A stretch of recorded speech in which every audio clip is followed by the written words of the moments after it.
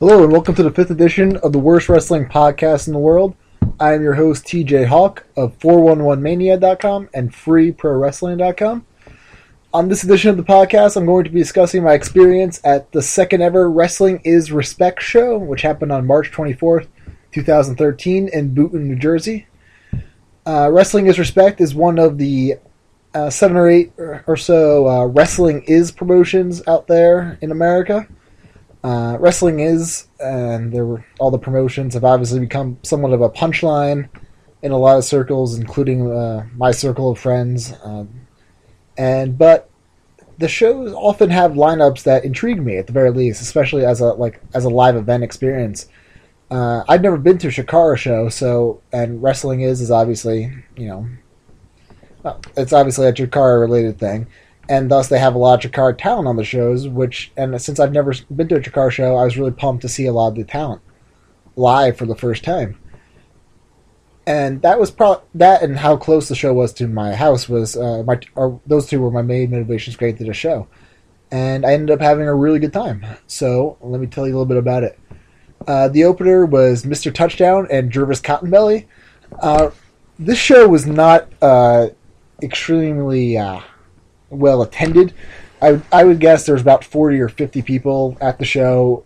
I couldn't tell you how many of them were paid or unpaid, though, obviously.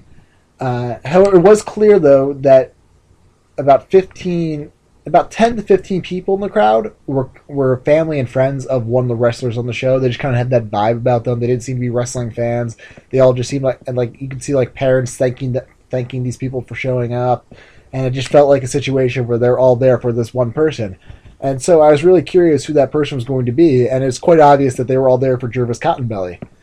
So if you watch the show, Jervis Cottonbelly is going to seem like the biggest star on the show based on the reaction he gets from the crowd. And that's because whatever his friends and family or whoever they were just were screaming their heads off for him when he came out and for most of his match. And those people actually had a really infectious quality about them, and everyone was pretty hot for this match, which had a great dynamic of the dastardly heel Mr. Touchdown and the fantastically polite Jervis Cottonbelly. The match was a bit sloppier at times than I expected. My speculation would be that Jervis was a little bit nervous with so many people he knew in the crowd. But besides that, this was a really fun opener. I love Mr. Touchdown. I love Jervis Cottonbelly. I would love to see a rematch, especially if it happened in Chikara. They had a really great dynamic, and eventually Mr. Touchdown won, which is unfortunate. He won with the flea flicker, which I believe is like that back suplex into an ace crusher, I believe. I'm not sure how well he connected on it, because I don't think he actually connected on the ace crusher aspect of it.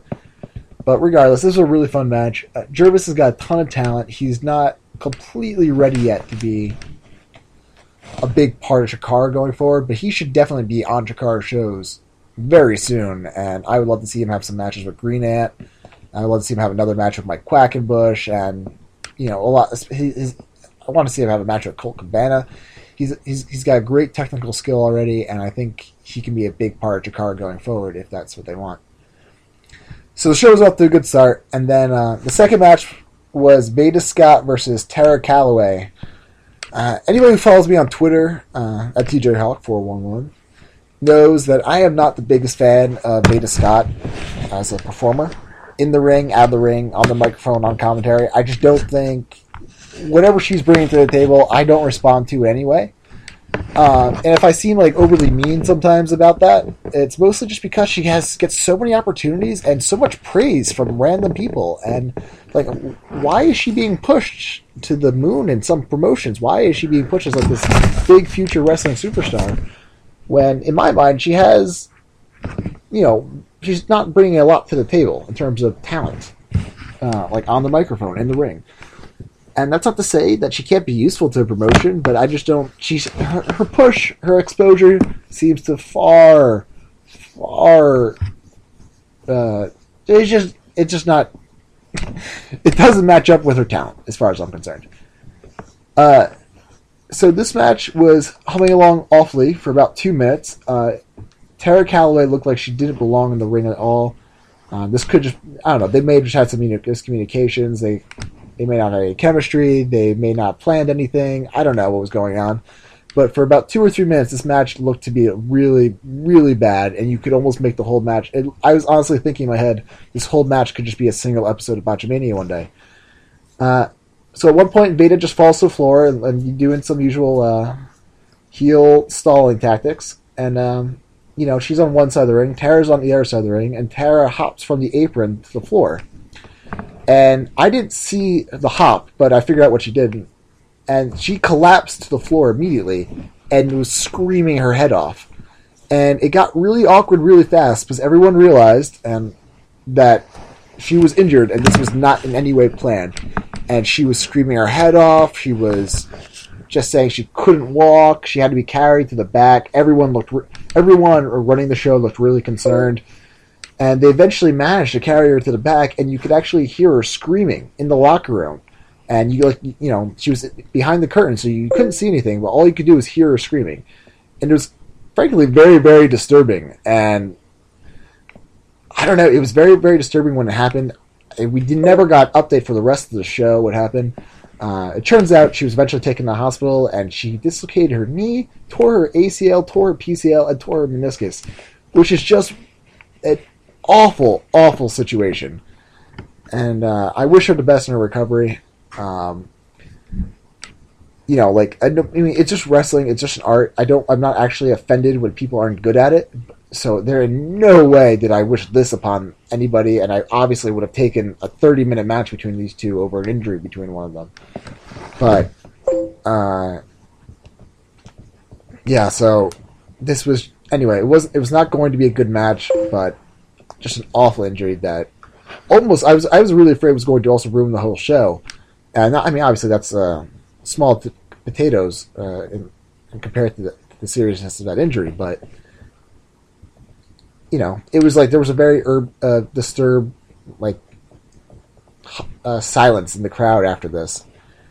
And for the show to be successful, the crowd really need to get back into the next match right away, and that actually happened in the most unlikely of matchups for the purposes of exciting me, and never mind the whole crowd. It was the Devastation Corporation without Sydney Bakavella versus the Baltic Siege, the Estonian Thunder Frog, and the Latvian Proud Oak. And this match was laid out very, very differently from a typical tag match, especially from what I expected. Like, Thunder Frog and Proud Oak stormed the ring like they were... It was just... They didn't do it... They did very little by the book here, and it was very much appreciated, and it very much worked. Thunder Frog and Proud Oak really were busting their asses in the ring to make, one, the corporation look strong, but also just to show off how talented they are. And they're an act that's pretty much ready, I think, for Chikara in terms of just being fun and funny and entertaining, which is what wrestling should be. And in surprise of all things, the Baltic Seas actually beat the Devastation Corporation when Thunder Frog caught, I believe, Blaster McMassive with a crucifix pin. And people were pumped for that win. And this was pretty much a perfect way to get the crowd back into the show after that terrible injury. And obviously the Devastation Corporation did not take to this loss kindly, and they started to beat the crap out of the Thunder Frog and the Latvian Proud Oak after the match. But they were saved by their apparent new stablemate, the Lithuanian Snow Troll, who made the save, and the Devastation Corporation ran away. And if the Lithuanian Snow Troll, the Estonian Thunder Frog, and the Latvian Proud Oak are not in King of Trios next year, if there is King of Trios, I will be disappointed. What an amazing group of creatures this is, and I love them. They're fun. They made this show more enjoyable. They make every show they're on more enjoyable. So good stuff there. The next match was Green Ant versus The Shard. This match was originally supposed to be Green Ant versus Mike Quackenbush, which was a rematch from the first Wrestling is Respect show. But Quack apparently had emergency surgery, and I'm pretty sure I saw him before the show walking around just fine. But during the show, he was walking around with a cane. I'm not sure what that was about. But regardless, Green Ant and The Shard, had really good chemistry. They worked a really physical match. They brawled a little bit in the crowd. They, in the ring, they did a bunch of cool stuff.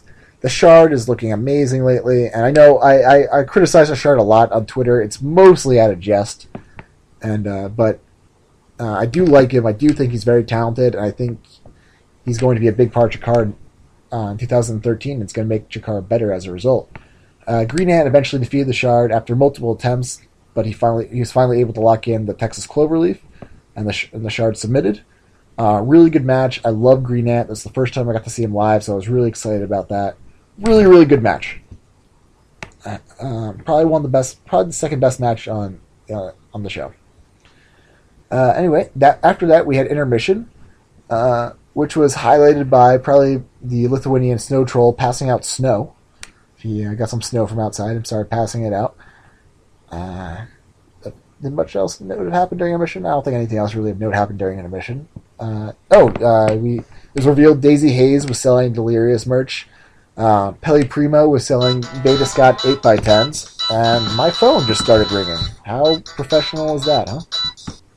And we're back. Sorry, I got a phone call from work there. Anyway, what was I left off. Daisy Hayes was selling Delirious merch. Peli Primo was selling Veda Scott 8x10s. Those are the most interesting facts about the intermission. We came back, and we had another replacement match as Gran Akuma took on Rhett Titus. Gran Akuma was supposed to have a rematch with Ophidian, but Ophidian is apparently also injured. I think I saw a photo of him on Twitter with crutches, so something serious must have happened. So Rhett Titus actually replaced him, which was surprising, because usually Wrestling has been replacing injured talent with bigger names, but they did here.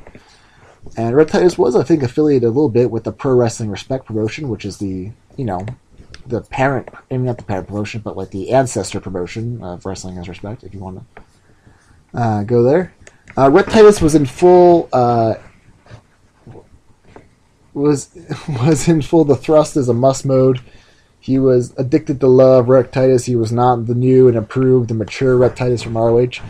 At first, I thought I was a little disappointed in that, but I think it created like a necessary dichotomy between the two characters, and made it much more easy for the crowd to get behind Akuma and to dislike Titus just right away. So basically they just had a very compact, probably about 8 to 10 minutes, no more than that match. But it was really fun, really physical. They kept the action quick. There weren't a lot of lulls in the action.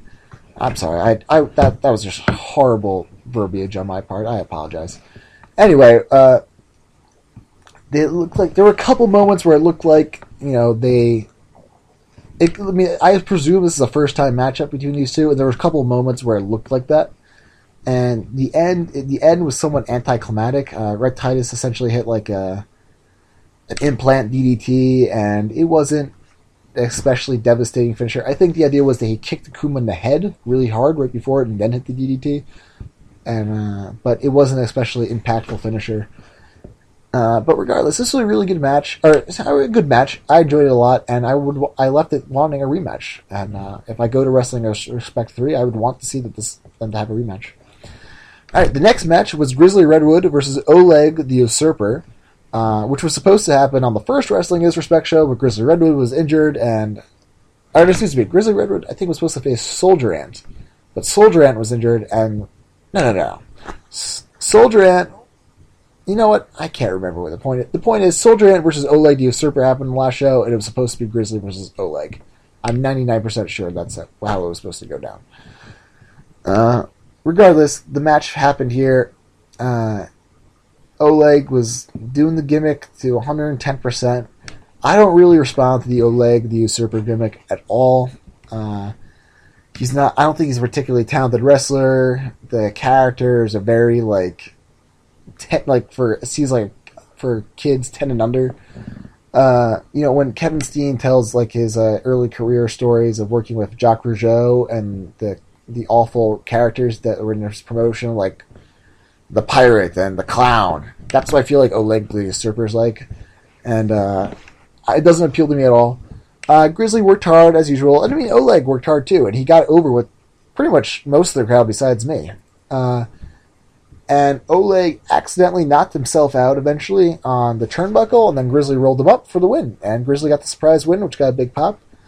There was a pretty amusing gag where Oleg kept thinking that he had won the match. Well, not thinking he'd won the match, but he assumed he'd had the match won about several times. He kept saying, "I've won, I am the victor." And then when he woke up from being knocked out, Grizzly was long gone, and he woke up and just assumed that he was the victor again. That was mildly amusing. Not... That was like the silver lining of this match for me. I didn't really care about it, and I don't need to see much more of Oleg the Usurper. The semi-main event was Jigsaw versus Delirious, which was supposed to be the main event of the first show, but Jigsaw was injured and replaced by the Shard, and Delirious defeated the Shard in the main event of the first show. This was the first match where the crowd was really tired and not responding to things. The crowd was only about 40 or 50 people, and I had low expectations for their liveliness throughout the show. I assumed it was going to be kind of a dead show and almost boring to be a part of, but up until this point, the crowd was really good about getting into pretty much every single match that happened on the show. But this was the first time where these guys were like doing stuff and just not getting the reaction I expected. Delirious, by the way, is doing his full-out Delirious and Sandy gimmick. He's not doing the Chikara character, which is kind of strange because Jigsaw is doing the new Chikara character, and the crowd immediately treated Jigsaw as a bad guy. So it just the wrestling. I mean, I think this is part of the reason why Chikara is just not coming out and saying that they actually are. I mean, wrestling is and Chikara are essentially are being run by the same people, is because they don't want to be caught having to do things that Chikara, that they don't want to have to be stuck in the Chikara universe if they don't want to. But because there's all this flip-flopping around, it's kind of strange. It kind of reminds me of Dragon Gate USA and Evolve when they weren't officially together, but they were. Sometimes the storylines would cross over, and sometimes they weren't, and I don't know. It doesn't endear me to the promotion a lot, but hey, what can you do? These are relatively minor things in the grand scheme of things. Anyway, the match was fine. Delirious actually hit a Cobra Clutch suplex at one point, which really surprised me. I didn't think he'd bust that out on this type of show. Jigsaw was getting into it with the crowd a lot. They did some comedy involving hats. They're taking hats from people in the crowd. Anyway, the finish was the Shard jump up on the apron. Delirious shoved him off. Jigsaw rolled him up, got a handful of tights, and for the victory. Jigsaw and Shard retreated to the back. Delirious was really pissed off, and Delirious announced that at the next show, Jigsaw and the Shard would be taking on Delirious and a partner. There was no tease whatsoever as to who Delirious' partner would be. Since they're not staying in the Chikara universe, it wouldn't necessarily have to be someone from the Batiri or Ophidian, but maybe it could. I would honestly be okay with just if Hal Wicked was his partner and they said fuck it and we don't have to keep the Chikara storytelling at all. I think that'd be kind of cool, personally. But regardless, this match was fine. A little underwhelming given the talent involved, but they were in a tough position to keep the crowd going. All right, the main event was Drew Gulak versus Francis O'Rourke, a.k.a. Biff Busick. Biff Busick is... these are two of my favorite wrestlers in all of wrestling at the moment. They wrestled each other in Beyond Wrestling in the summer of 2012. They had a good match. And then National Pro Wrestling Day, they had another good match representing Wrestling as Respect. These Gulak and Busick, or Francis O'Rourke if you prefer, two really, really physical wrestlers. Their style really appeals to me. Their in the ring persona really appeals to me. I think these two guys should be part of the foundation for the majority of the Wrestling Is promotions. And these are two guys that everyone listening to this should be YouTubing. You should be checking them out. You should be getting DVDs that they're on, because I see them as being a huge part of independent wrestling going forward. If not, unless they get signed by the WWE TNA. Anyway, the first match ended with their match at National Pro Wrestling Day ended with Gulak tapping Busick with his the Gulak, or a Dragon Sleeper variation. If I'm not mistaken, I believe that's how Gulak beat Busick in Beyond Wrestling a year ago as well. And that happened here again. Gulak went for it once or twice before. He had finally got it, but Busick always escaped. The third time, Gulak got it completely, and Busick tapped out immediately. They worked a really physical match. The crowd was very. While the crowd was not as lively for this, especially at the beginning, as they were for other matches on the show, you could tell that the crowd was paying attention to this match and that they found the match compelling, far more so than Jigsaw versus Delirious. And they had the crowd, as far as I'm concerned, throughout the entire match. I'm not sure how long it went, maybe 15, 20 minutes, somewhere in that range. And as good as this match was, I definitely think they can do better one day. Part of that may just be they need to be in a better environment. Maybe 2CW, maybe AAW if AAW's having a good day. Not sure where else on the East Coast they can have this match and have it with a great crowd, but I think these two have all the potential in the world, and I essentially went to the show because this was the main event, and I got my money's worth because of that. So thank you, both of you, for delivering a great match. They got a standing ovation after the match, but I guess that's relatively standard for independent wrestling, or for all wrestling, for all I know. Anyway, this was a thumbs up show. I really enjoyed it as a live experience. It was only $10 for general admission. So as long as the lineup is remotely close to this going forward, I will probably be attending all these events. And I look forward to seeing a lot more of these wrestlers live. I would say, as for a recommendation for buying the MP4 or the stream on smartmarkvideo.com, I say for $5, it's pretty close to being worth it. The main event's really good. Green Ant versus the Shard's good. Reptiles for Kuma, solid match. Delirious Jigsaw, solid match. It's not a blowaway show, but for $5 you could do a whole lot worse, and I don't think you would regret it if you bought it. But it's it's not a show you'll need to see more than once one day. So I can't give it a super strong recommendation, but it's still pretty darn good, and it was a ton of fun to be at live, and I can't wait for the next show. Okay, thank you all for listening. In case you forgot, I am TJ Hawk. You can find my writings at 401mania.com and at freeprowrestling.com, which I also serve as the editor of. You can find me on Twitter at TJHawk411. If you have any questions, I always answer questions from readers and listeners and whatnot. And give me a follow. I have an ego, and my ego is dependent on how many followers I have, obviously. All right. I should thank freeadmissionfr.com for hosting this, for continuing to host this wretched, awful podcast. It's the worst wrestling podcast in the world. It's horrendous, and I thank them for putting up with me. And I thank you for listening. Bye!